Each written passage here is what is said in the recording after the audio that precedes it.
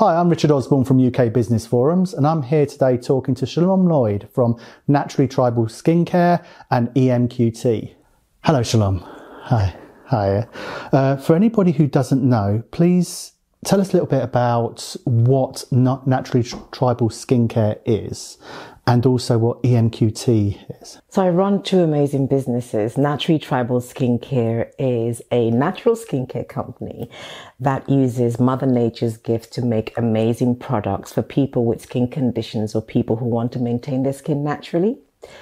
And my other company, eMQT, Emerging Market Quality Trials, although patients of African descent make up a huge population of this world, less than 3% of Black people included in clinical trials. So eMQT is focused on encouraging African patients to enter into clinical trials. Wow, they are quite two impressive businesses. I love them. They do. But your journey to where you are now, done a bit of a tour around some parts of the world, didn't it? It certainly has. So, tell us a bit from the sort of your younger years, where you was born in Nigeria, and then sort of where you moved to before you came, moved into the UK. Sort of that part of your sort of childhood. Sure. As I said, I was born in Nigeria, and my father, who's a great influence in my life, when he was a young man, he got a scholarship through the Commonwealth to study here in the UK, in London. So from then, this was way before I was born. So we kind of had the roots both in Nigeria and the UK. So I was born in Nigeria, studied in Nigeria, got 4 brothers who were shipped to the UK to study, and being the only daughter at the time, I stayed close to home. But I was very fortunate to, at the age of 15, actually, I'm a bit of a swot. I got into university in Nigeria to study industrial microbiology at 15. Wow. And at 16, I then got a scholarship to travel to the former Soviet Union, Ukraine to be exact. So I spent 6 years of my life in the Ukraine, the former Soviet Union, from the age of 16. Wow. And as we're talking now, there is a issue. So any people might be watching this in the future, and we don't know what the future holds. But right here, right now, Russia has moved into Ukraine itself, and there's a lot of fighting going on. So that must resonate with you quite a bit. It does. I spent a lot of my formative years in the Ukraine from the age of 16 to my early 20s. So, and Kharkiv, which is where I studied my pharmacy degree, is the second largest city in the Ukraine, and it's been hit hard. So yes, it's been heartbreaking, to say the least, yes. I can only imagine. But then you did move into the UK. So what did the UK hold for you at that point for those first sort of few years? The UK has always been second home, as I mentioned before. So graduating from university, moved to the UK, following my BSc and MSc in pharmacy from the Ukrainian Academy of Pharmacy, and just started to work, really. It was finding those entry levels I did pharmacy, so it was, my sciences are all that I knew at the time. So started in the pharmaceutical industry from entry level roles. And industry I've spent the last 25 years of my life in, actually. So from entry-level roles to senior leadership roles, mostly in drug development, clinical research, across disease areas, oncology, cardiovascular, etc.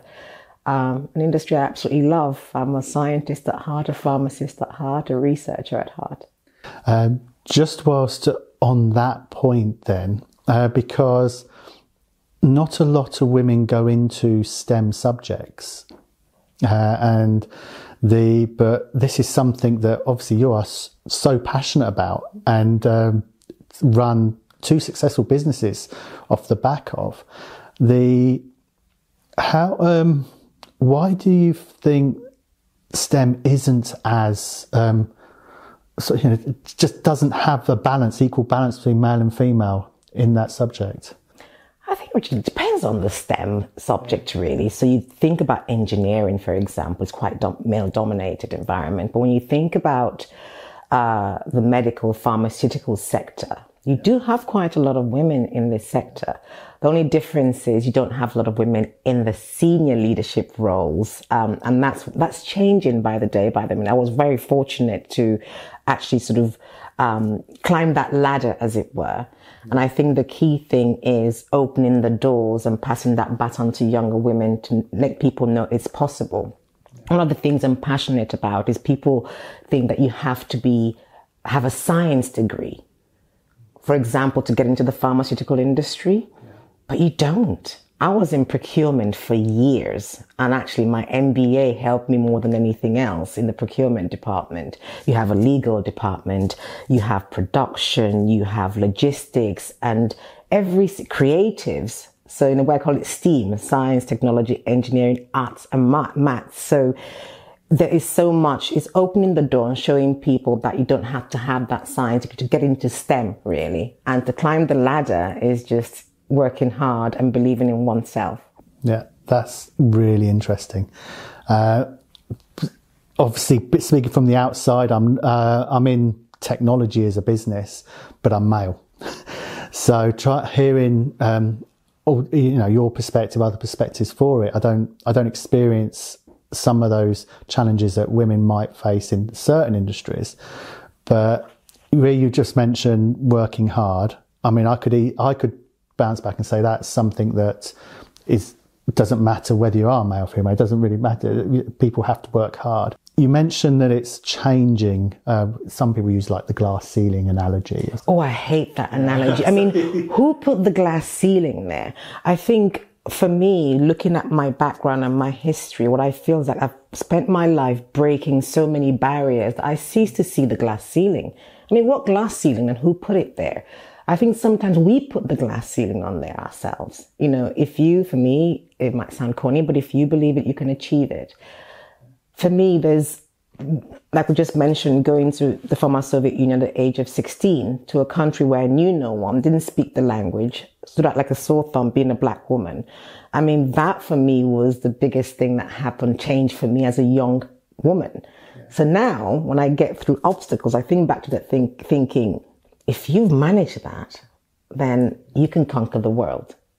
That's good. And I see, if I may take that as like a soundbite for many particularly young women to take on board. Your son was born, and that led the sort of the journey into natural tribal skincare. Tell us a bit about that. Wow. So a lot of people that know me personally know I've got 4 brothers. I grew up a tomboy. So skincare, makeup, all those things weren't me at all. But in 2014, after 4 cycles of IVF, I finally had my twins, Amara and Joshua. Joshua, unfortunately, was born with severe eczema and he was scratched till he bled. And being a pharmacist, I totally value the benefits of chemicals in our lives. But after going through IVF, I'd been pumped with chemicals myself and I wanted to use something different for my little boy. So I decided to go natural, tapping back into my African heritage.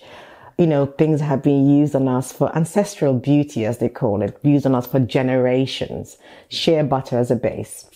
I started mixing in my kitchen.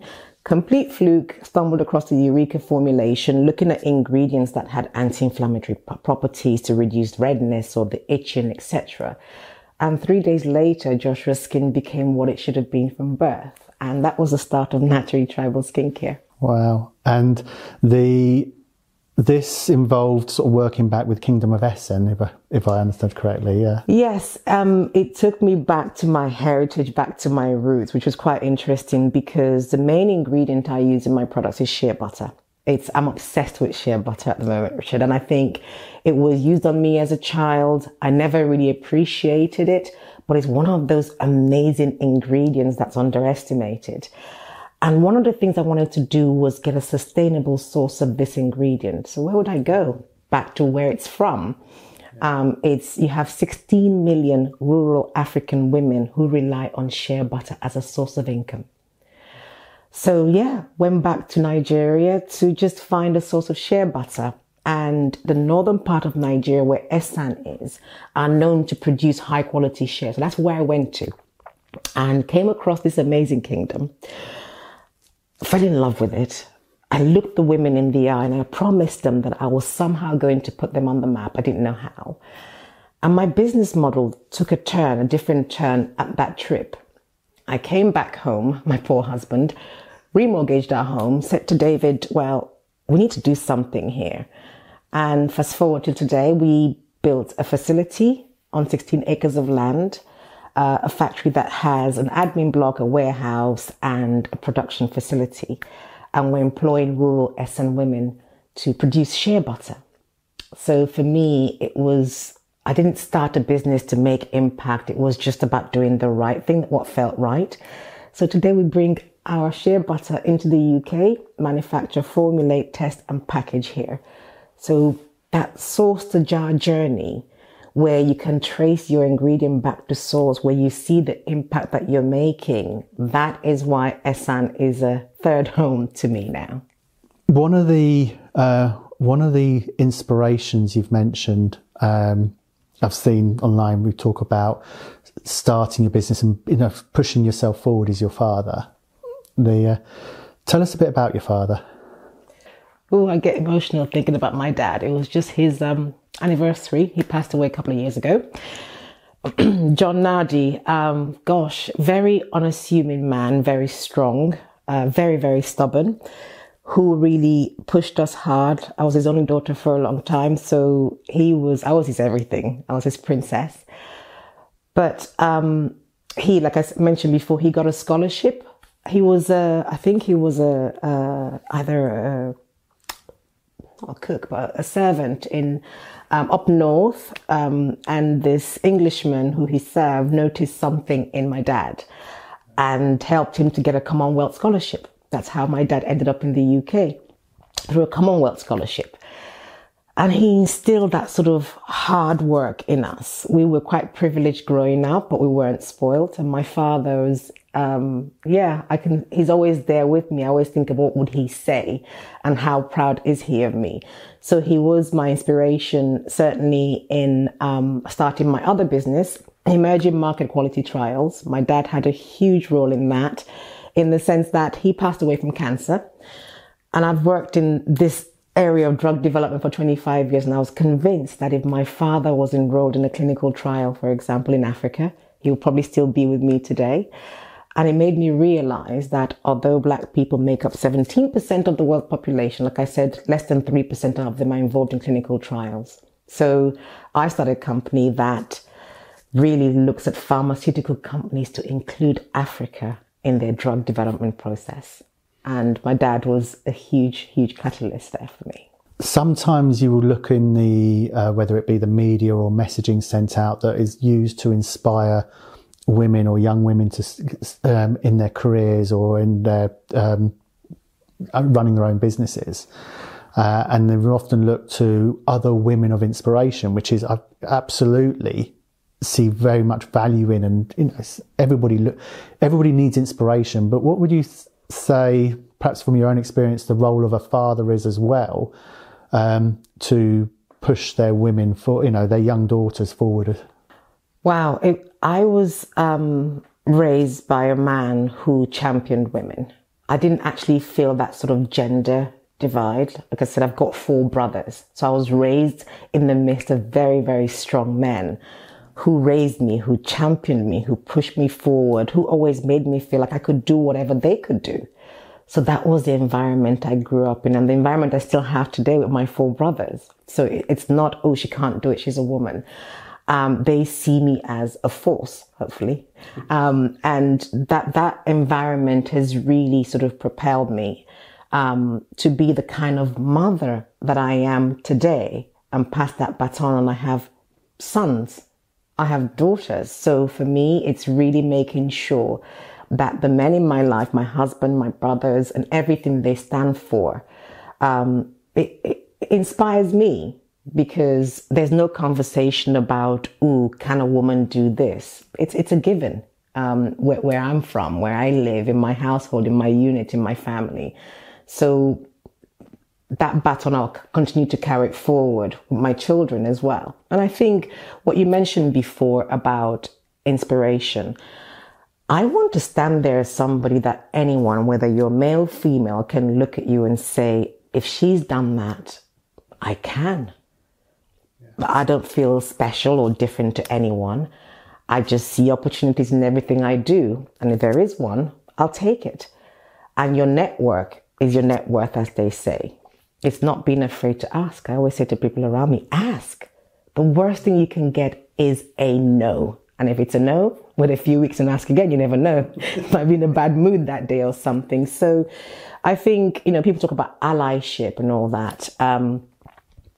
It wasn't even a word that I kind of was familiar with before, that I used often, because I grew up in a household where I was empowered as a woman.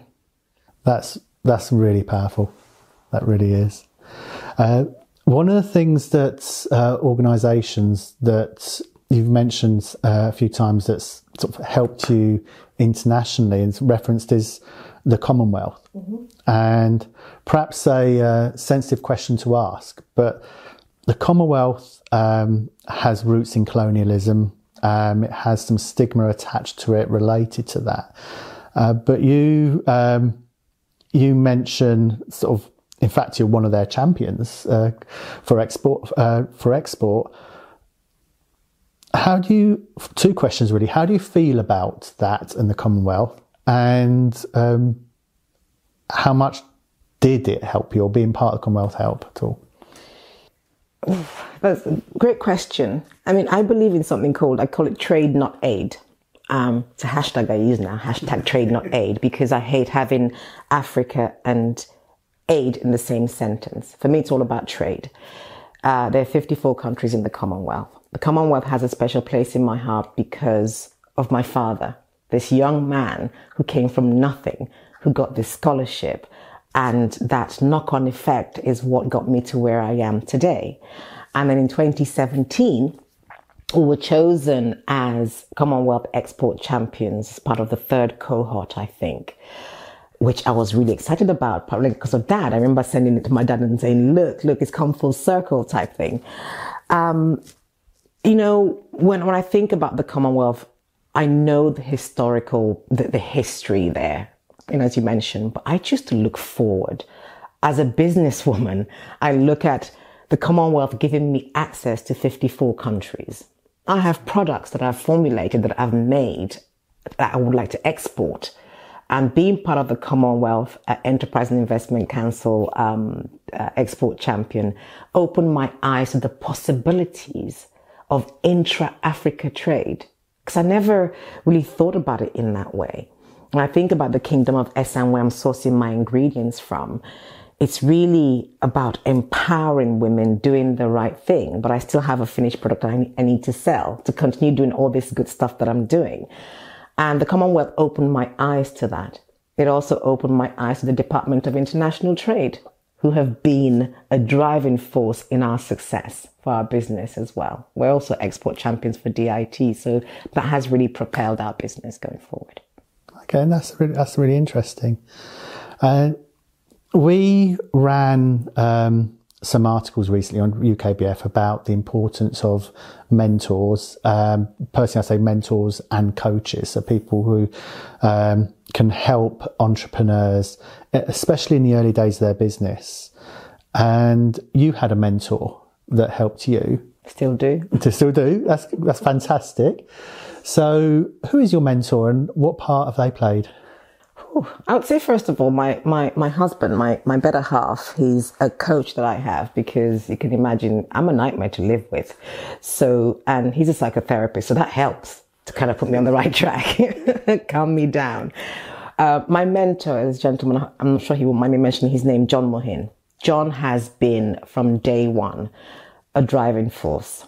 And another thank you to the Commonwealth, because when we became export champions, they gave us this list to say, here are some amazing people.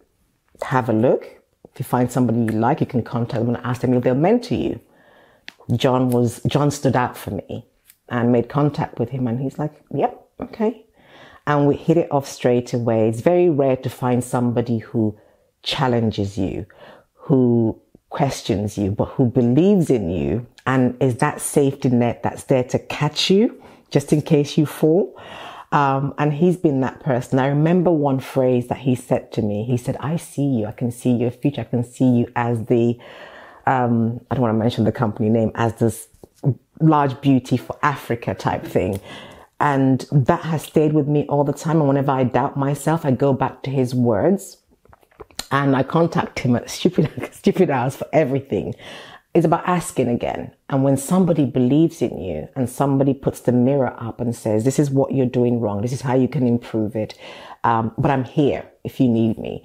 That has been a tremendous help to me, helping me navigate this world of business that is crazy, coming out of the corporate world and just starting your entrepreneurial journey, and somebody being there who's been through that journey to say to you, yeah, I'm here. Yeah. It's been great. You just mentioned that, even asking some of the questions. I imagine sometimes the questions that a mentor or coach can ask might not be the nice questions you want to hear, but they're the ones that make you look at things critically if needed. They make you think, and they make you question, which is very, very important. They make you think and question. And every step of the way, you think as you go further in business that you wouldn't need a mentor. But I find that the more things happen and the more doors open up, the more we export, etc., the more I need him and need his advice. Yeah, no, that's fantastic. Perhaps an obvious question to ask, but starting any business isn't like a smooth journey. It doesn't just go straight from A to B in a straight line. It goes all over the sort of place. Are there any particular points in time that stand out where things have been challenging, or even times where you've sat and sort of questioned, you just said questioned yourself, that stand out? Yeah, I mean, lots, I would say a lot. There's, apart from the imposter syndrome where you think, why me? Why are people listening to me? Why are people buying this? Do you know what I mean? There's also, it's all around people for me, where everything you do in life is about relationships. And when you start a business, at least for me, anyone who's remotely interested or pays you a compliment, you want to get them involved. You're yes to everyone and yes to everything.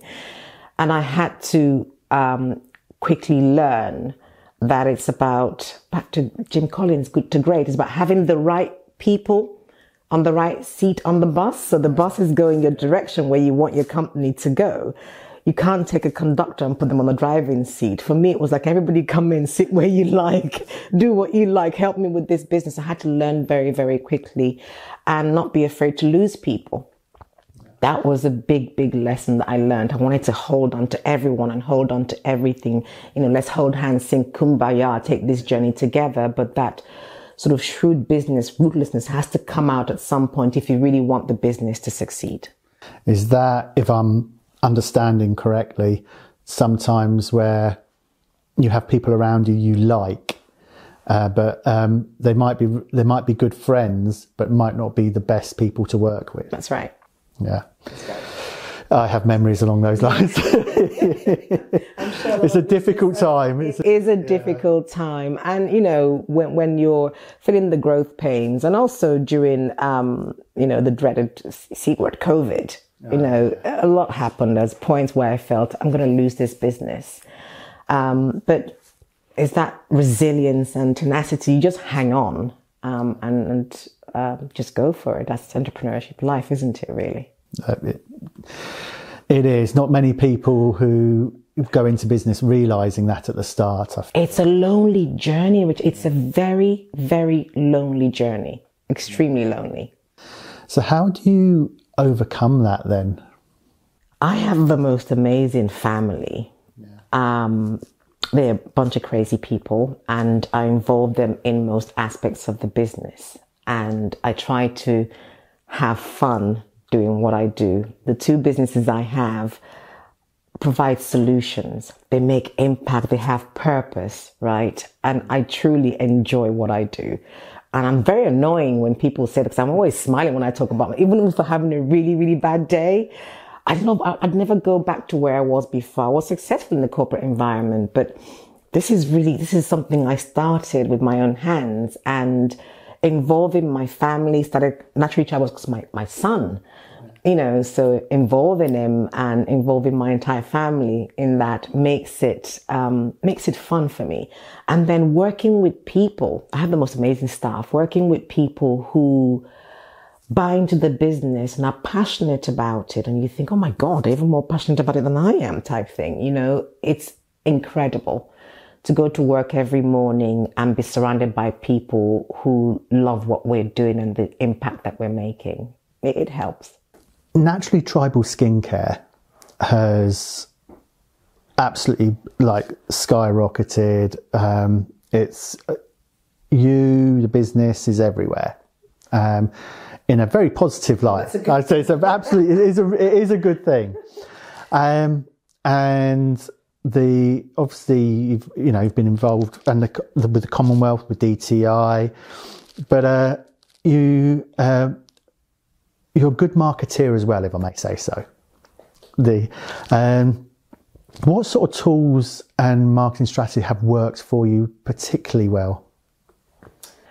The right people. The right people. Well, one of the things for Naturally Tribal skincare, we have amazing products. We have to be a profitable business. We have to sell products, and to sell products, you have to be out there as a founder, the face of the brand. And obviously you also have to have the products out there. So we take marketing very, very seriously, and PR, obviously. Social media is huge. We've seen in the past couple of years the power of social media. So on the usual Instagram, Facebook, LinkedIn is very, very important for B2B. And now you have TikTok and, all other platforms. And for me, I love learning. I've got our head of marketing is an amazing lady called Hannah White. Hannah's 24, I think. And yeah, she tells me what to do. She teaches me. Got a social media coordinator, Ashley, who's 22. And Ashley, they tell me what to do. Like, how do I do this? And I'm not afraid to ask. I haven't got a clue. Or ask my children. I think it's very, very important to put our messaging out there. We kind of sat down and we thought, what are we selling? We're selling a commodity. We're in a market that's really saturated. And so we had to take a step back and say, what are we doing? We had to communicate that we have built this company on 3 strong pillars. First is efficacy, natural products that work. Second is what we call planet hugging. Everything we do in this company hugs the planet. The third thing is empowerment and ethical sourcing. Like I said, 16 million rural women rely on share as a source of income. And I'll link back to ESAN in terms of what our products are doing, empowering women, etc. Everything we do now, as in marketing and our tools, actually speak to these 3 pillars that we have. I tell you something that triggered me. I think it was it last year or the year before, where there was a report that said about £250 billion could be added to the UK economy if women were supported to start up and scale as much as men. That statistic stayed in my head, and it was like, right, let's go. We're founded by women. We're made by women. We're led by women. Let's do this. So anything that I could learn that could actually put our products on business out there, I would. I just, on the last point you just made about, the amount that could be added to the UK economy, you've mentioned a couple of times where you've had some support, but what support do you feel is missing? Gosh, I think we could go to the easy ones, which is like access to finance, access to mentorship. I strongly believe that it's women championing women and empowering women. We know the pain points we're going through. Nothing gives me more joy than seeing another woman who is coming up in the industry I'm working in that actually, and support, so she doesn't make the same mistakes I've made through my journey. But it's not an easy thing to receive. Recently, I had a young girl who's starting her own skincare company who's asked me questions, and I was quite like, right, okay, so let me tell you what I've done. And I think the shock on her face, like, why? Why are you going to charge me for this type of thing? Now, we also have to be open to receiving. I think we should, oh God, the beauty industry is worth 180 billion. There's room for all of us.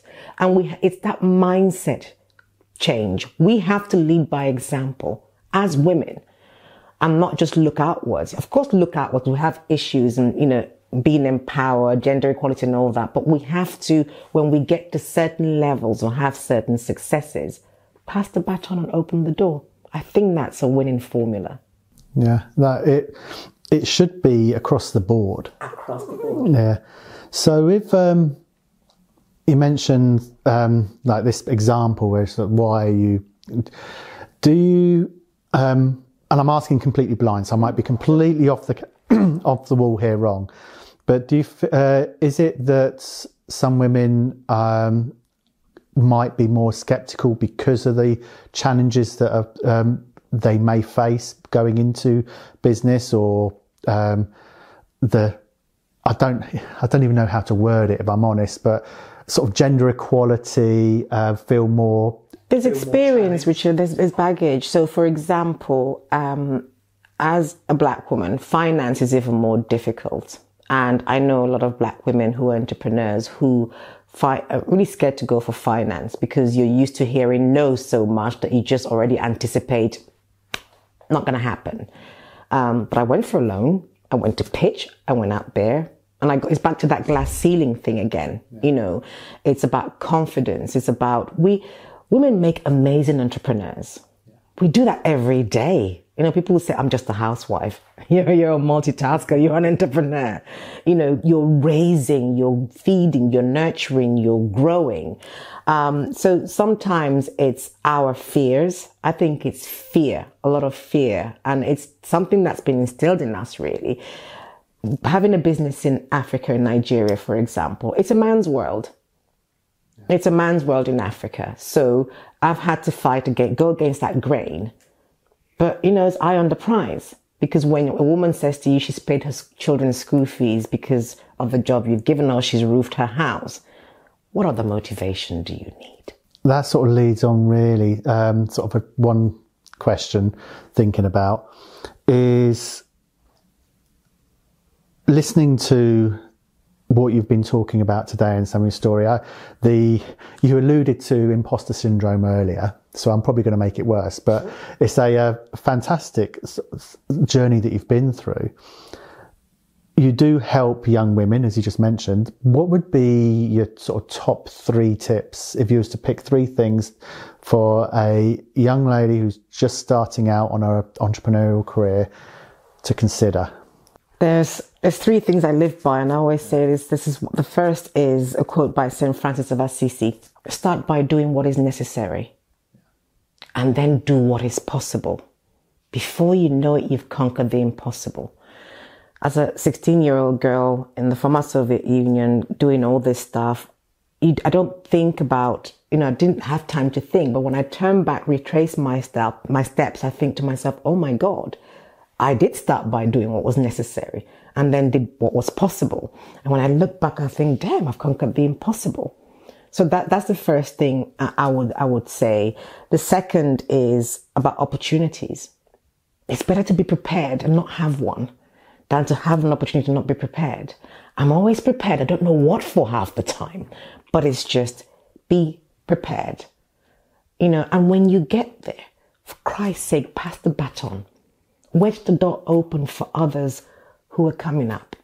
My older brother, when I go to him for advice, the first thing he normally says to me is, get over yourself.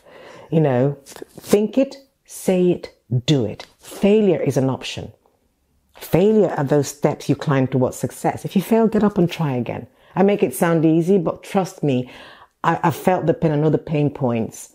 But what's the alternative? We don't start. I've always used the analogy where failure isn't really the correct word to use. If you have to, same values here. You have to just make a start. You have to make a decision and go for it. And if that doesn't work, you try something else. It's you're learning what will work. You're not making mistakes. You're not failing. You're just going along a journey, trying different things, and you're finding out which ones work and which ones you learn from. I agree. I think for me, it's because I use that word failure because it's a word that people use and are afraid of it. Don't be afraid of it. Failure to me is an option. When I was trying to find a formulation for Joshua, oh my God, you fail, but you keep going because you know what to take out, what to add in, what to take out, what to add in, and try that again. And then eureka. Yeah, that's absolutely true. You mentioned earlier during your promotional that the founder has to be out there. I hate that. Yep. But it's at the end of the day, it's true. It is it's something which we UK Business Forums put together an article around building your personal brand. And it sounds like that's the same sort of thing and journey that you've been going through that's helped grow your business, grow both businesses. I'm going to ask you a question I already know the answer from based on how you just reacted. But I'll ask anyway. So it's something which many, pretty much, you'd have to be a pretty special kind of person not to be off-put by that or feel nervous or have imposter syndrome or, be worried when it comes to building your own personal brand because you are putting yourself as a person out there. So how did you approach that and what sort of techniques in fact, for both really, what techniques really worked and then what other lessons did you learn that you probably recommend to somebody else? Don't try that. I always go back to my brother, like I said, get over yourself because you have to, I find that I'm usually the one in my own way. And for a brand like mine, you have to be out there. You have to be the face of the brand. I felt so, is it a word, unworthy because I don't wear makeup. Should I have a filter to hide in the end, I just thought, you know what, take me as I am or don't take me at all. And I had to, I do this thing called the curtain call. At least I call it the curtain call. It's when you walk into a place, I did it even before coming here, where, okay, get into the zone, curtains open, and you walk in and you do your thing. And then at the end of it, you take your bow and the curtains close, you go, whew, because I still feel physically sick sometimes before I do stuff, but you come up there and people think, wow, you're so confident, you're so this. And people say to me, can you come and do this? Or do I think, well, why? Who wants to listen to me? All I want to do is just sell my products, just leave me out of it. But you can't if you're the face of the brand. And if you believe in your brand, I use my products every day. I use it on my family every day. So why shouldn't I sort of be out there talking about it, using it, championing it, etc. It's hard because, half the time I don't like it very much. But, and what I'm doing now, again, for entrepreneurs, the trick is start to breed people to come after you. Because I've got this amazing young women who are working for me now. Ooh, they're going out there doing gigs now. Oh, they want to talk about this. How about you do it? So trying to kind of, under the guise of championing and empowerment, get yourself out of it, but also raise talent as well. So it's about nurturing people to also go out. But in the first instance, as the face of the brand, you have to be out there. We are so on the same page. Looking at Jacob in the corner, just over there, and he's taken part. We sponsored some awards last year. He went up and gave the award. He's doing some of our content, and we've got some other colleagues in the office who are sort of coming out to sort of be the face. It's important. Isn't it great to pass the baton though? And then sometimes I'm really bad. I just watch them squirm and thinking, "Ooh, see, I went through that." They've got to learn. They've got to learn. Yeah. So I suppose really, what is the future? Not even for the businesses as such, but we can, cover those. What's the future for you? Ooh, for me, gosh, I have so much more to give in terms of where I want the businesses to go. First of all, I'm a mum. I've got 5 amazing kids who keep me on my toes. I want to make them proud every day. I've got the most amazing husband who challenges me every which way. So for me is that little unit that I call my unit, is to make sure it continues to be tight and safe, because it's my safe haven. And in terms of business, for Naturally Tribal Skincare, you know, with the whole COVID and Brexit, that really hit us really hard. In April 2021, my products got into Harrods Beauty. That was incredible, Richard, because what that did for me was confidence. It made me feel like you've got something here that people want. You've got a story here. You've got a great product. And no matter what came after that, my belief in my company just went boom. You know, we're launching new products coming March this year and stuff. So there's a lot in the pipeline. I have so much more to do in Naturally Tribal. With eMQT, oh my goodness, that's craziness. October last year, we were in a place called Enugu. We screened 450 women in one day for cervical cancer and breast cancer. Uncovered about 30 cervical lesions and 14 breast lumps. Doing things like that really energizes me. It's that showing that Africa is ready for drug development. Africa is ready for clinical research.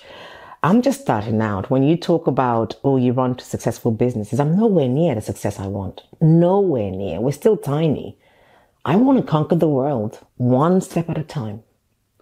So with that thought in mind, when your time on this planet, in whichever shape it takes, comes to an end, what would you want written on your headstone? Oh, I know that. I've always known that. For like, here lays the crazy lady who changed the world one person at a time. Wow. Simple as that. That is impressive. Well, I can feel very confident to say that you mentioned earlier you want your children to be proud of you, proud of their mum. Without a doubt, I would say, I've never even met your children, and I'd say they already are and absolutely will be. A fascinating story. And thank you very much for your time today. Thank you for having me. It's been a pleasure. Thank you. Thank you. Fantastic story. Subscribe, keep up to date, and we'll share some more stories with you.